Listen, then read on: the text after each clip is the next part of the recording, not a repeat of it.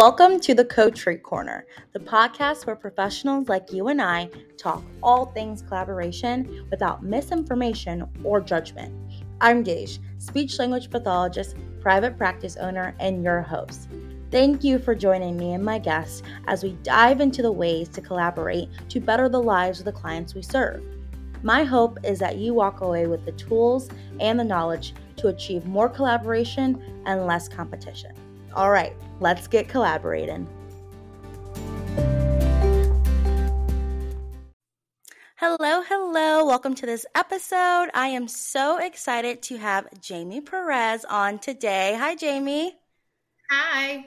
She is a feeding specialist, and she's going to talk to us all about feeding. And so I'm so excited to talk to her today.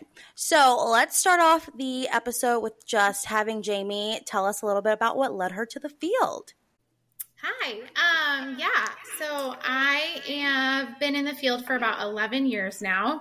I am the owner of Thriving Joy Pediatric Therapy, and I started my feeding journey in grad school.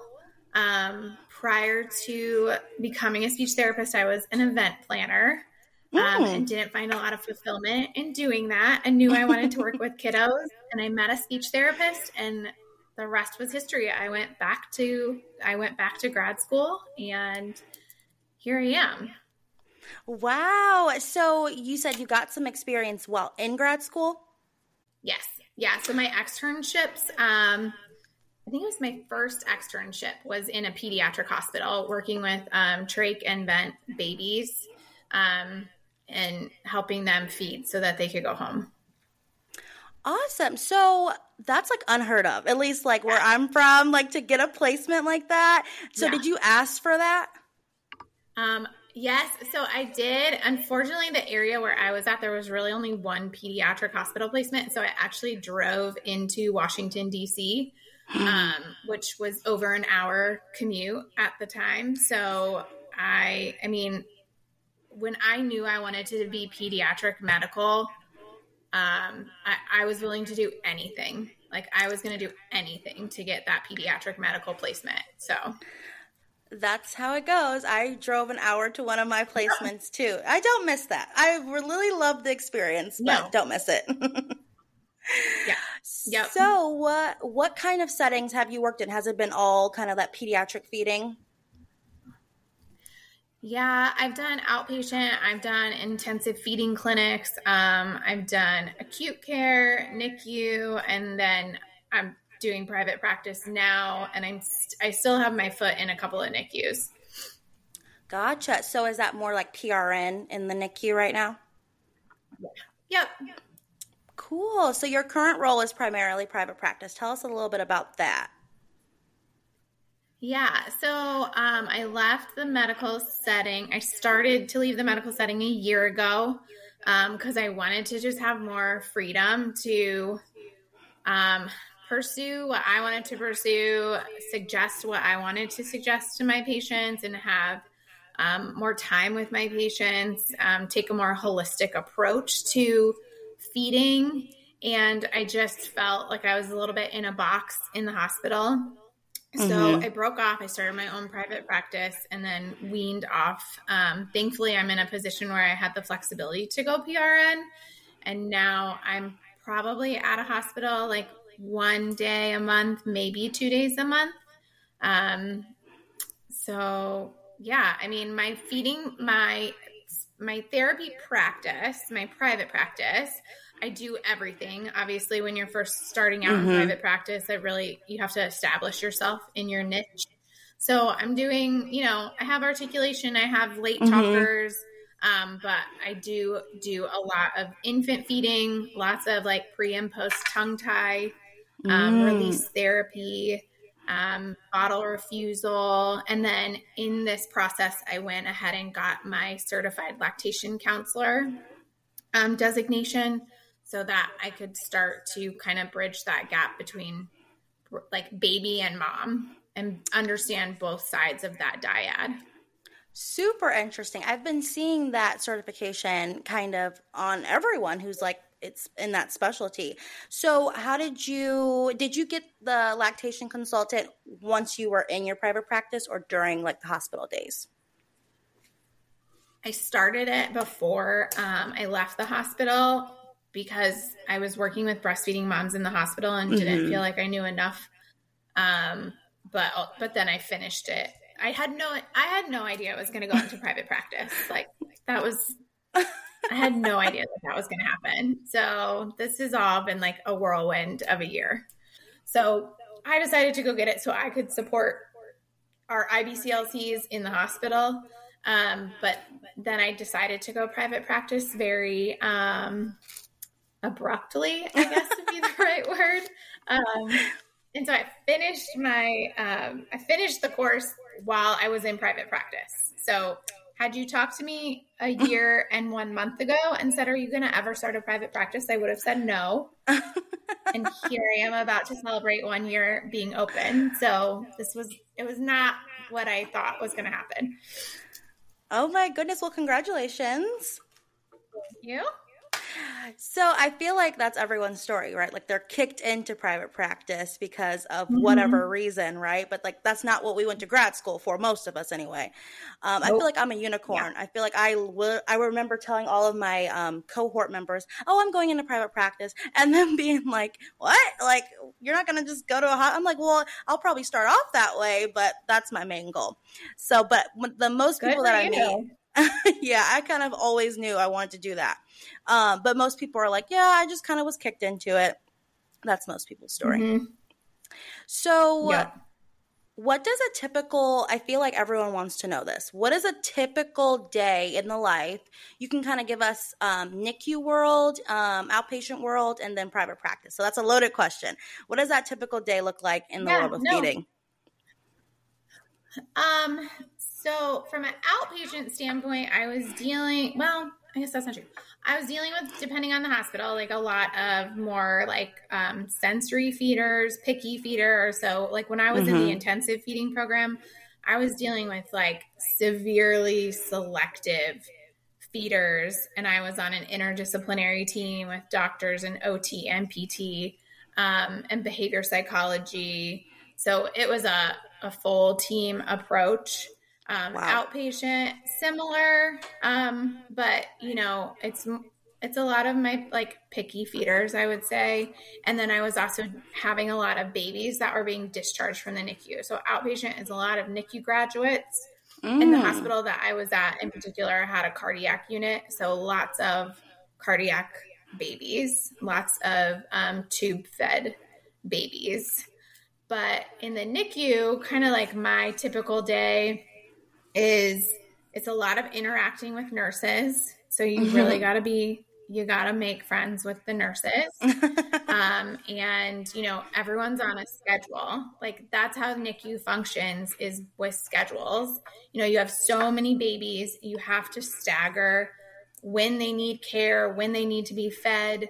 So you're looking at very specific feeding times, and it's like a puzzle piece of you have this list of babies. You got to figure out who is highest priority and fit them in based on their feeding times. And there isn't a lot of wiggle room. Like whatever the baby's feeding time is, that's the feeding time. You can't shift it or change it, like, because that affects everything that goes on that day. But in NICU, it's a lot of parent education, a lot of nursing education, a lot of physician education, and looking at how to, you know, position the baby, make the environment, you know, such that they can handle feeding, because it's a very stressful environment for them. You know, and then from an outpatient or from a private practice standpoint, I feel like I'm dealing more with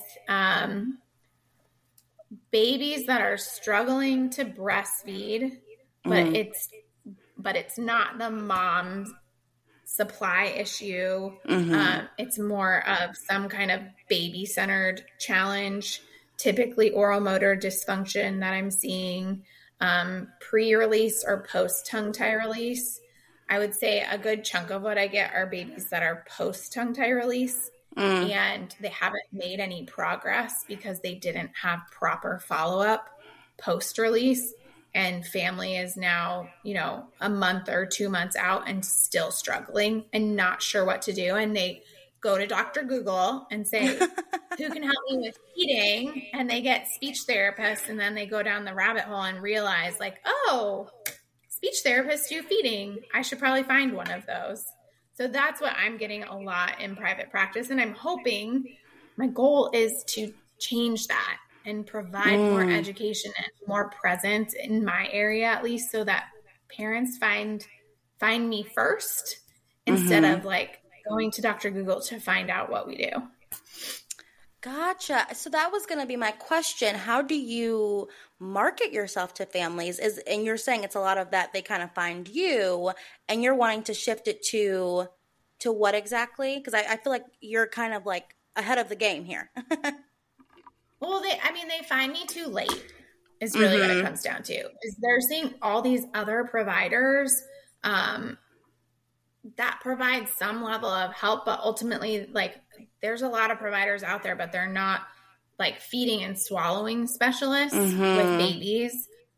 Or the issue with the baby is bigger than just feeding, and they don't recognize that. They don't recognize that the role that the gastrointestinal system plays, or the role that the airway plays, or just the oral structures. No, they don't recognize what's going on. And so I end up being that last resource that the parents find instead of the first resource. And a lot of that's because people don't realize that speech therapists do feeding.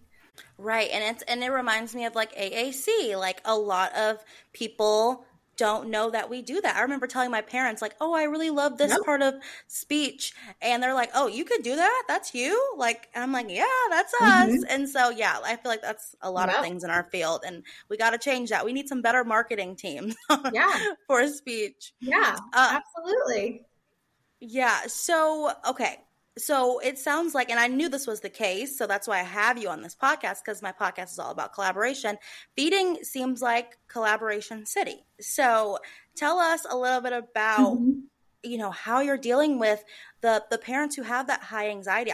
I've never had a child, but I can assume that is super stressful time. And then, doctors, I don't know if you're even with some school age kiddos with feeding, other therapists, et cetera, et cetera. I try and refer a lot. The collaboration with doctors is not 100% where I would love to see it be. I think I refer to them and their expertise for information to help guide me. But I don't necessarily think they always take our perspective and listen to us and the things that we're seeing. So I'm referring kids a lot of times to ear, nose, and throat, or otolaryngology. I'm referring kids to gastroenterology often. Pediatric dentists, refer to pediatric dentists often. And I collaborate a lot with chiropractors. They seem to be one of the disciplines that wants to collaborate the most, I've found, is chiropractors, which is also part of why I left the hospital. Because, you suggest chiropractic care in the hospital and you get looked at you have 10 heads. Yeah. And voodoo.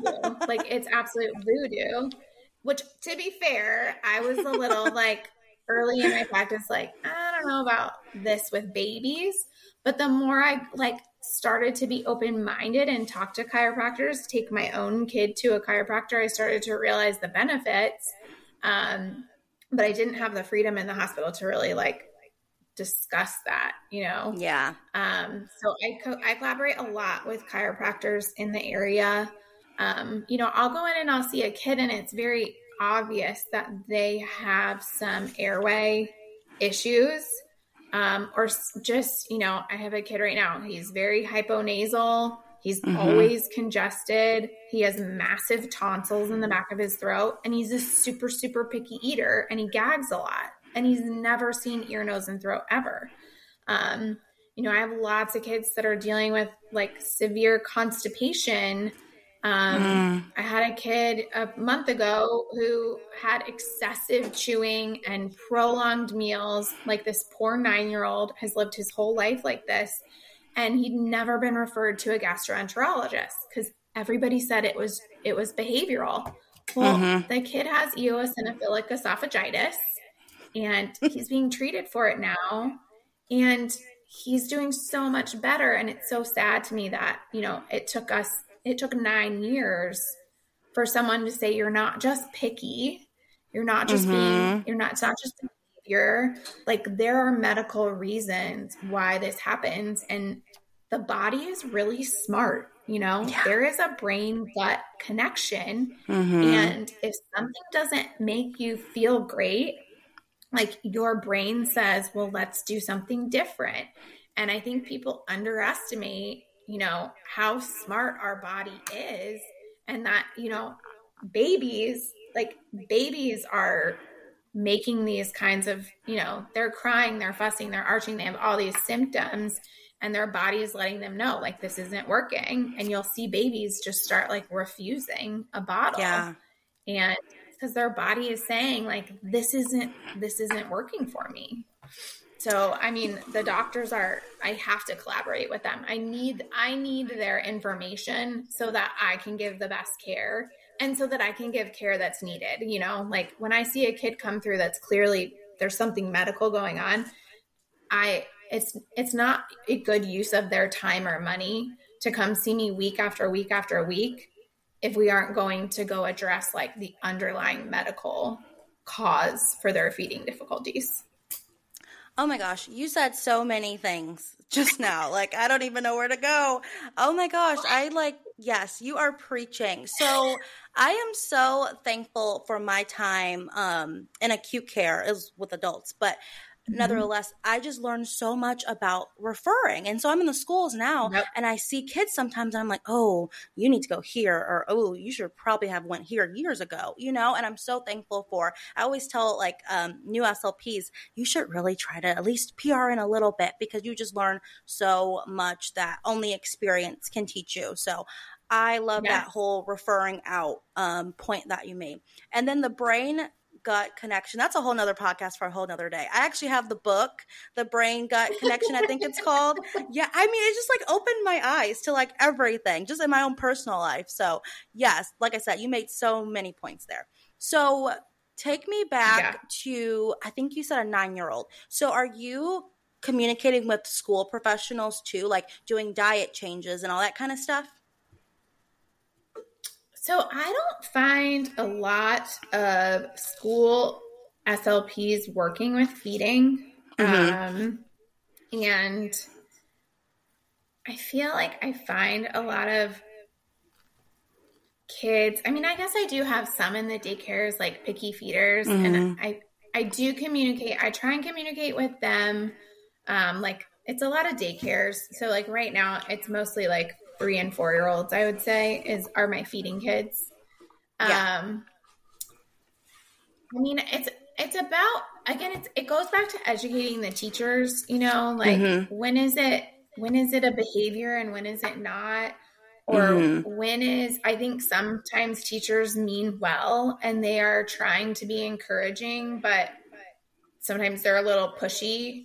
And that doesn't always, like, help support my therapy if they continue to have these kind of, like, negative, like, pressuring feeding experiences. So I try and educate, like, you know, the teachers as much as I can about where to encourage or where to not, or what for this child is a really big deal and worth celebrating. You know, what the next step is. More of my interactions are probably with the parents than the schools. I feel like a lot of these kids, like, they just go to school and they just either they don't eat, or their parents are sending food so that they can, like, you know, function with their peers. But yeah, I don't see a lot of, like, school intervention, especially when they get to elementary school. Like, the daycares, I have a lot more collaboration with them. But once they get to elementary school, I don't see a lot of intervention as far as feeding goes, like happening in the schools. Gotcha. Yeah. And I would agree. I remember, was it a podcast or a presentation, maybe through Asha, that somebody was doing it somewhere. And I was so fascinated because I had never heard of like feeding in the schools and like dysphagia or anything like that. And I agree. I don't see that much these days. So, like I said, feeding is like collaboration city, and you have definitely confirmed that thought for me. Were you always comfortable like collaborating across these different fields and professionals, parents, et cetera, or was it something that you had to build over time? I mean, I'll definitely say, like, I think my prior career, as much as they're totally different, my prior career as an event planner was coordinating a bunch of people to be in the same place at the same time to achieve similar goals. So like that helped me to coordinate a bunch of different people. I think early on, I was not real confident collaborating with the physicians. Like in my mind, I was just like, you're a doctor. You know so much more than I do. You went to school so much longer than I do. You know, like I kind of just need to like defer to what you say, which I don't do very often anymore. And I mean, I also will say like having my own children changed my interactions with parents significantly. Just like firsthand experiencing like the sleep deprivation and the hormone changes, and you know, feeling like I was not like having like literally out of body experiences where you're like looking at the situation with a new baby going like, I don't know this woman. Like, I don't know who she is. Like, when am I going to come back into myself? It definitely changed my approach with moms. It's completely changed my recommendations. I still look back at some of like the early recommendations I made to moms, and I'm like, that was crazy to actually think that they could achieve some of the things that you are suggesting, like with 2 kids in the house under the age of 2. And, you know, like it just makes you stop and say like, how realistic is what I'm recommending? You know, there's an ideal, but then there's also real life.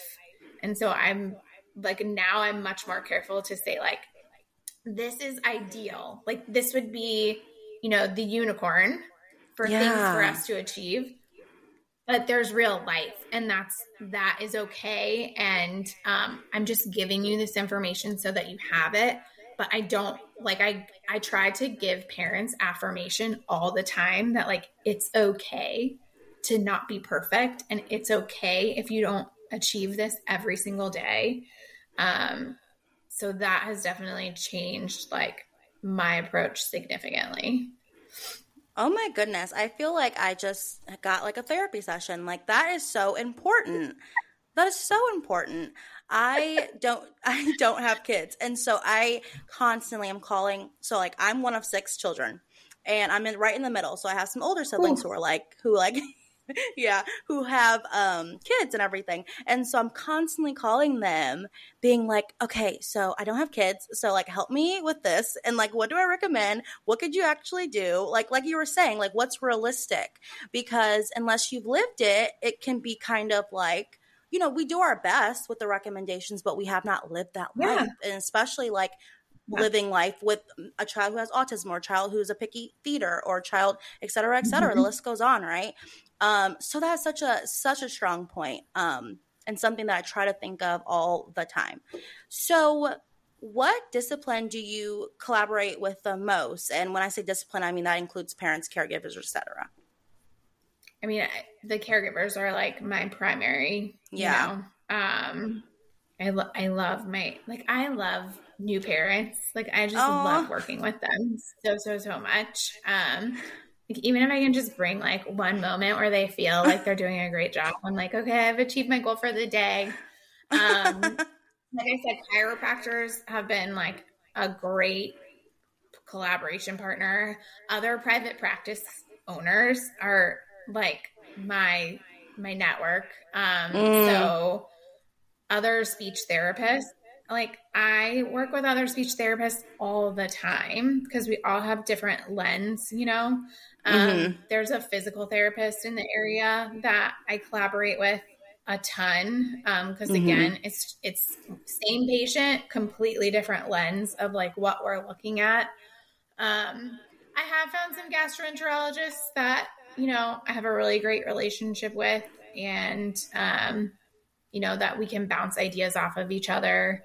And then pulmonology, I have a really, really great pulmonologist that like, again, he's always just giving me research and information and like other perspectives of how to look at like the whole child and the whole, like their whole situation.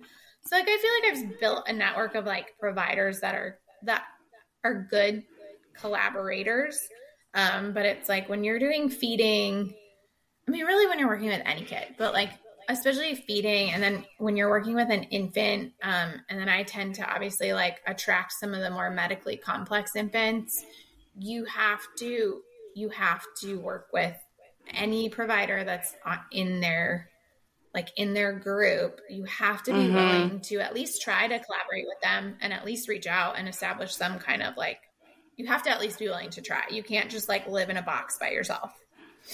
Right. So as a private practitioner now, how do you communicate with all of these different like MDs? So like, you know, when I was in the hospitals, I just page them, you know, really quick with my question. That's not the luxury you have anymore. So how do you kind of manage all of that?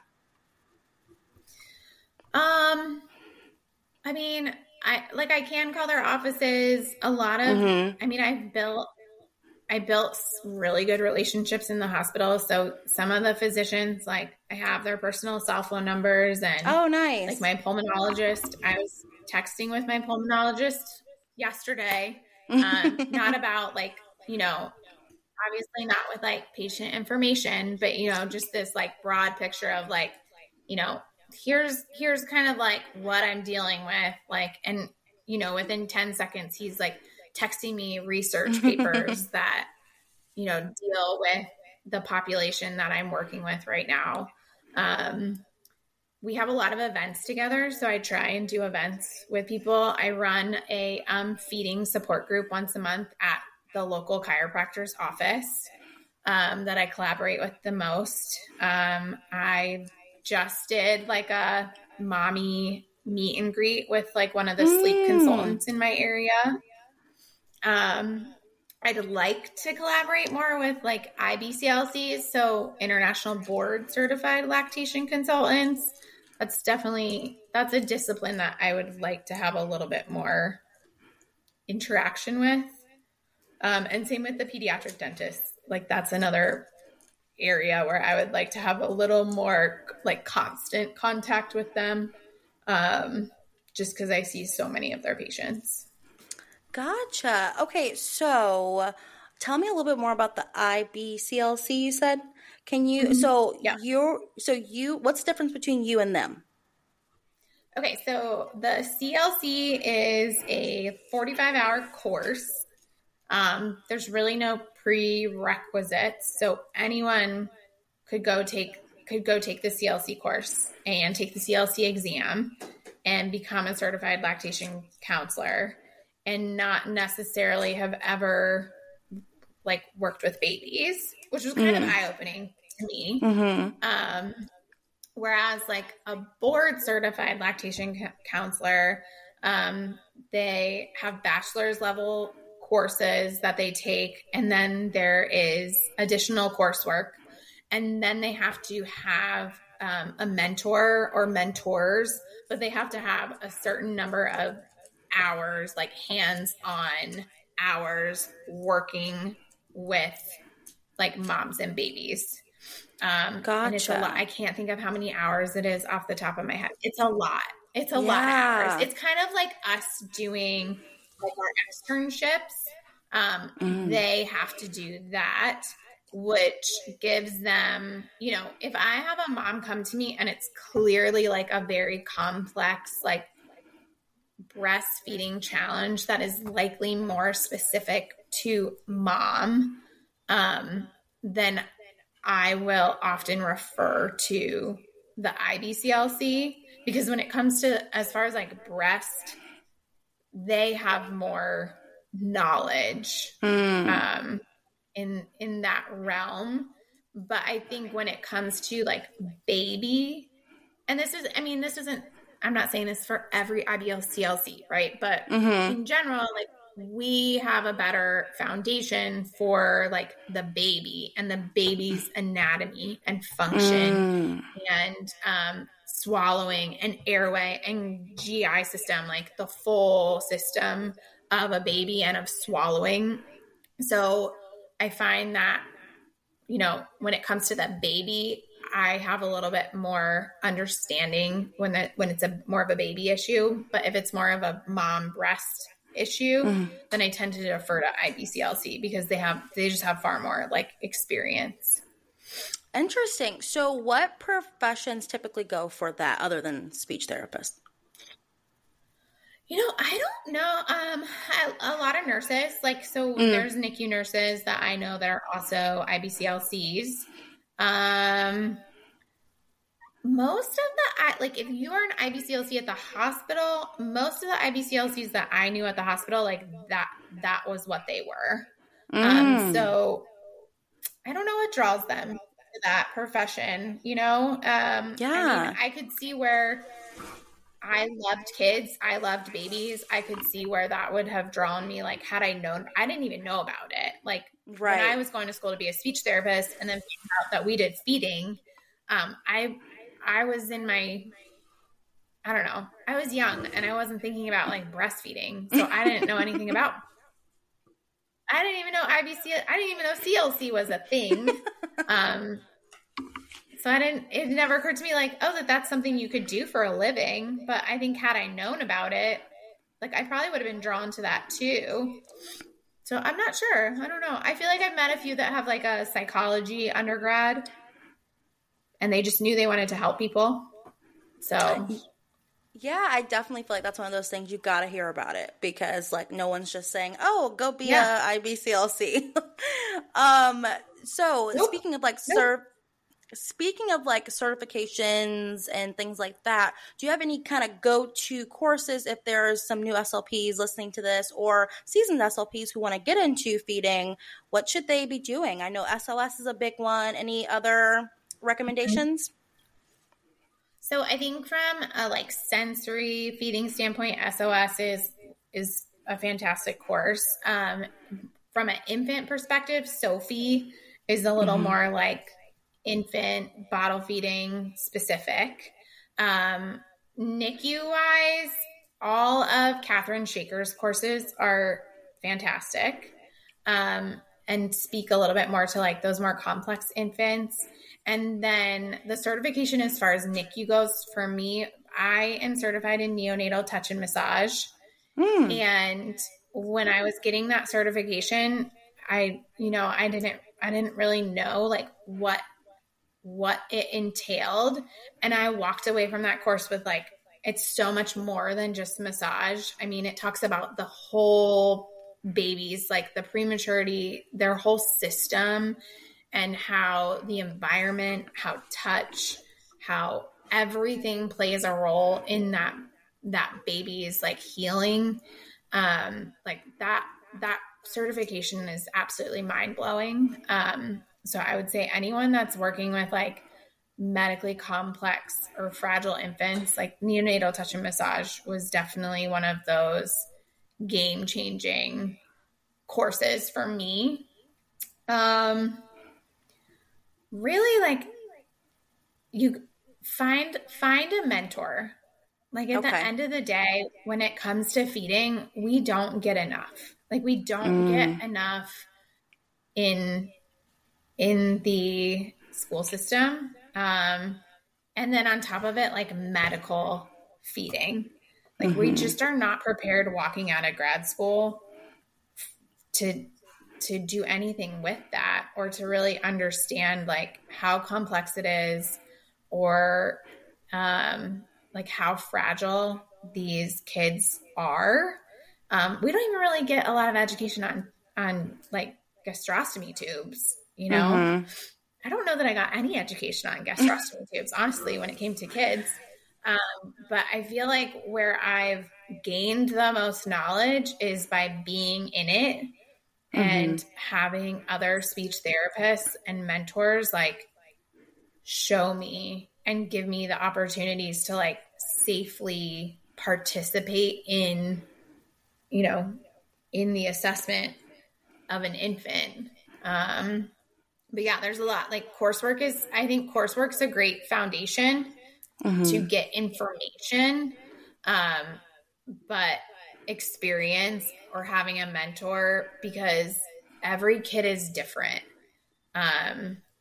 It's such a like troubleshooting game with these feeding kids. Like no baby is the same, and their personality is a huge factor in it. Their environment is a huge factor. Like their parents, the belief system, the culture, like it all plays a role in this child and in their feeding journey. And, you know, I have 4-year-olds on my caseload with like severe feeding issues. And, you know, for the life of me, I don't know where it came from or where it started or why it started. And for some kids, like it's one moment in time that changes how they view food and eating. And for some kids, there's a clear, like long, you know, underlying condition or situation that contributes to their feeding disorder. But at the end of the day, like all of these kids are very different and everything about their life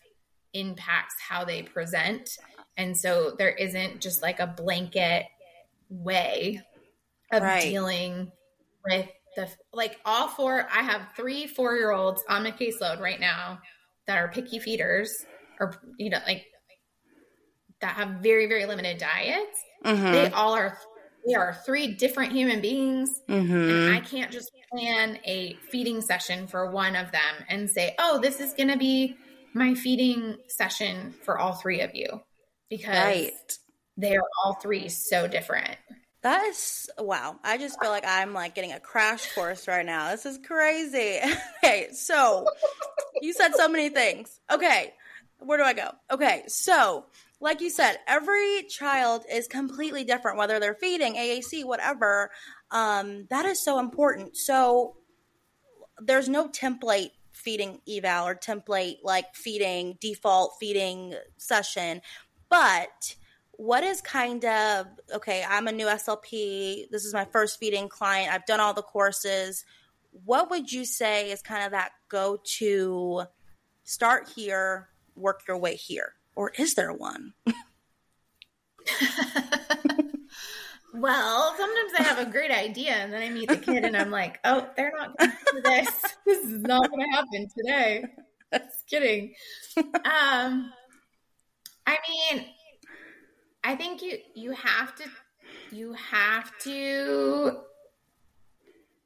talk to the parents and you have to involve the parents. Like I'm still learning, right? So I'm learning like in private practice. I have to kind of interview my families and understand how significant this feeding challenge is and how much impact it's having on the whole family, because it ultimately affects everybody. Like feeding is something we do all day. And I have to know where the parent is in this journey to know like where we can go, but also to like make sure the parents are ready for what this takes.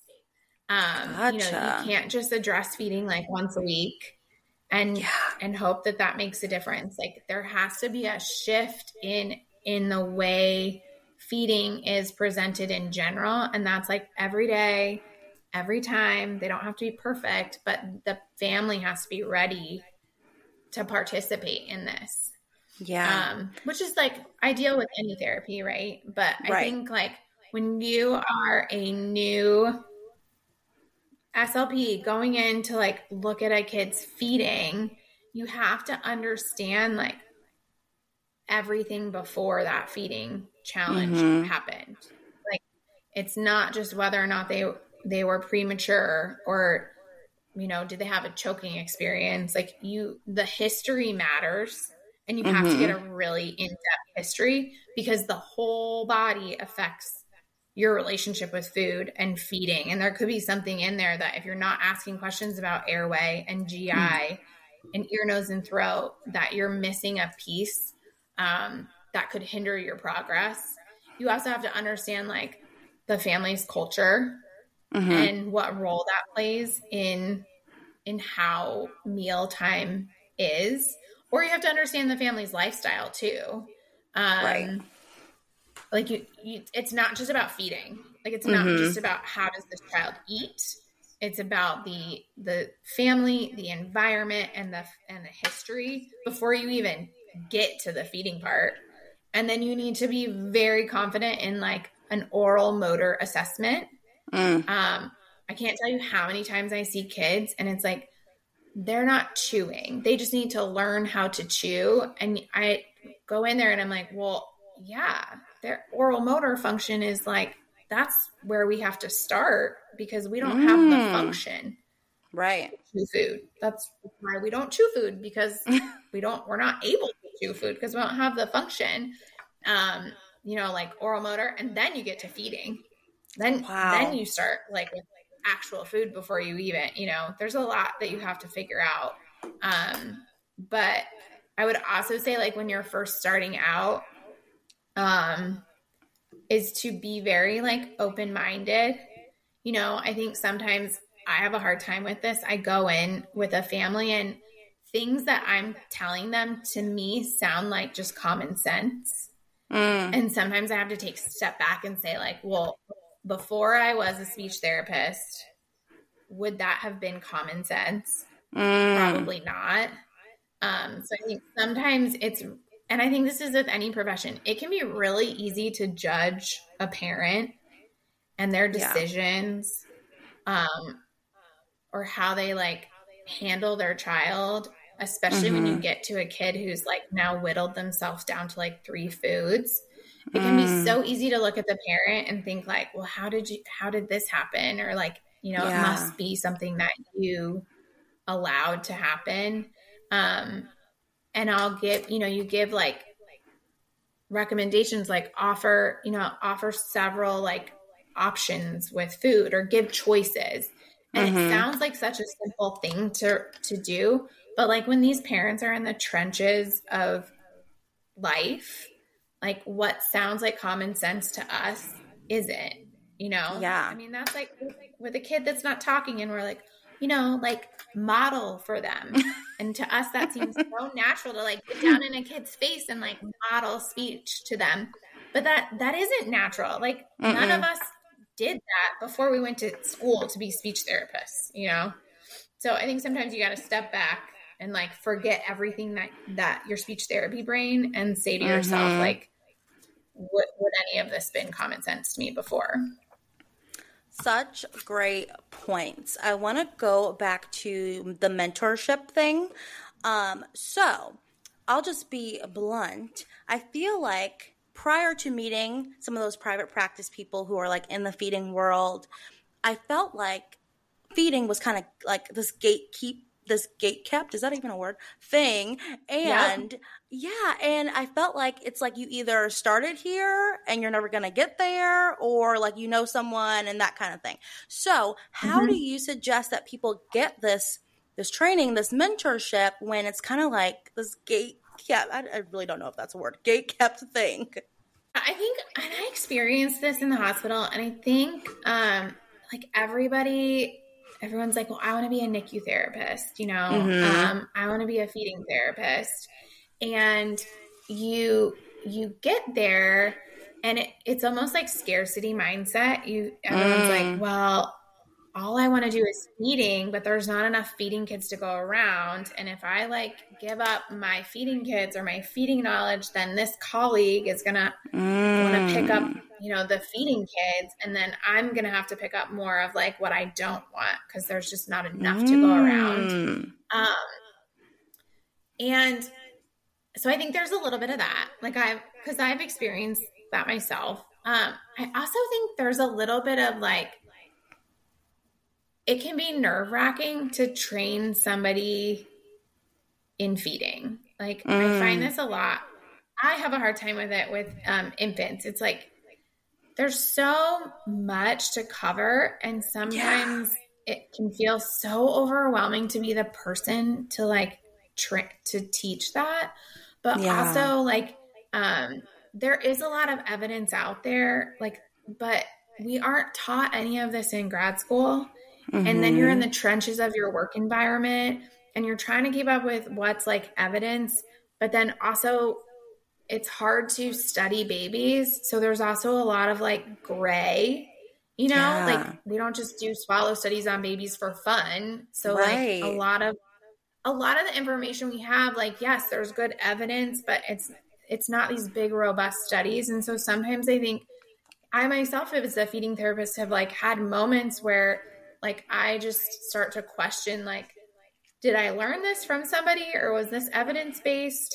And then it almost hinders you from wanting to pass information down. Like it's such a big undertaking. Or, you know, I'll have a student with me like in the hospital and you're dealing with these like extremely tiny, fragile infants. And it can be hard, especially like if parents are there, to hand that baby over to I'm just going to teach my grad student how to work with this baby. Like it's nerve-wracking. It really is. What I would say is that you want to find speech therapists that are even just willing to like talk to you. I think I learned a lot from just having conversations and having speech therapists that I didn't feel like were going to like look at me like I didn't know what I was talking about, or that welcomed me asking questions, or that I could have conversations or I could ask questions of like, why do we do this? I don't really understand. I think that you have to go learn about infant development. Like I always say, all the residents in the hospital, I'm like, they really should be required to go spend a week in a daycare, because we want to learn real quick how to like interact with children, or what children are really like go hang out in a daycare, because it's a lot. But like find opportunities, like, you know, go volunteer in the infant room at your church. Go volunteer, like, to go babysit. Like I babysat all through grad school. You know, like you have to understand typical. Like what is typical before you're going and working in this, like, you know, medical, or even just like a kind of disordered, where disordered becomes your typical. Like go find friends that have kids and hang out with the kids, like, and go sit with them at lunch and go feed them, go help. I think you learn so much more from just being around children and getting comfortable, like, with holding a baby. I think that's something that we like underestimate, is like a huge hindrance of our comfort with kids is our comfort with just like being around children or holding babies. You know, like you have to get past that point to be able to do feeding, right? Like you have to be able to just pick up a baby and be confident in that part so that you can get to the feeding part. I think therapists are I think they're becoming a little more like, the walls are coming down a little bit. I think we're realizing that we're establishing ourselves more as feeding and swallowing specialists, and that there isn't a lack of kids to go around. There's lots of them. And that somebody new coming into your NICU does not mean that like you're going to lose your job. I mean, but yeah, I totally experienced it too, where people were kind of like, I'm the feeding therapist. Like, who are you coming in here? I mean, I think it's changing, but I think you just have to find therapists that are open-minded and like take all the courses. Listen to the podcasts. You know, follow follow people on social media and see what they're doing. But I think at the end of the day, go find kids to hang out with. Like, that is such, I think a new mom gladly like be like, take my kid and feed them. I'm tired. You want to give them a bottle? Here you go. That is such a great point. I always say, like, thank God to my niece and nephew. I feel like they need to be at the bottom of my diploma for grad school because they taught me I practiced so much on them throughout undergrad and grad school. It is such a great point, like hang out with kids. Jaime, thank you so much for all that you have poured into me and my listeners today. I feel like I'm like that much closer to like growing myself in the area of feeding, and I'm so excited to like post this for everyone else to feel a little bit more comfortable about collaborating in this area and just like getting started with it. You've given us so many gems. So thank you, thank you, thank you. Where can people find you and your practice and all of that? I'm most active on Instagram. So I'm at Thriving Joy Therapy. I try to be active there. And then, I mean, that's like pretty much where I'm at. And so from there, you can like catch up with what I'm doing, where I am, my links. I admittedly don't always respond to emails as quick as I should. But like from my last podcast, I have a couple of people that reached out to me like, I'm an open book. I'm not a closed book. I'm here to help. I'm here to talk to people. I'm here to give people steps on how to like get into what they want to get into. And I'm also willing to give the like honest, real life that like, it's like feeding babies is not all glamour, right? There's some hard parts to that too. And not everybody's right for it, but I'm happy to like talk to anybody that's thinking about it or, I'm here. Thank you so much for just being that in the field. I feel like everything is a course nowadays, and like, don't get me wrong, there's a place for that.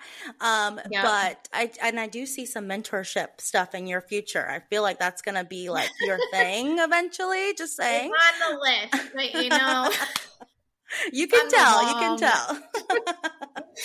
Well, I will definitely be signing up for that when she has that, y'all. So. Well, again, thank you so much, Jaime, and we hope that you have a great, great day. Yep.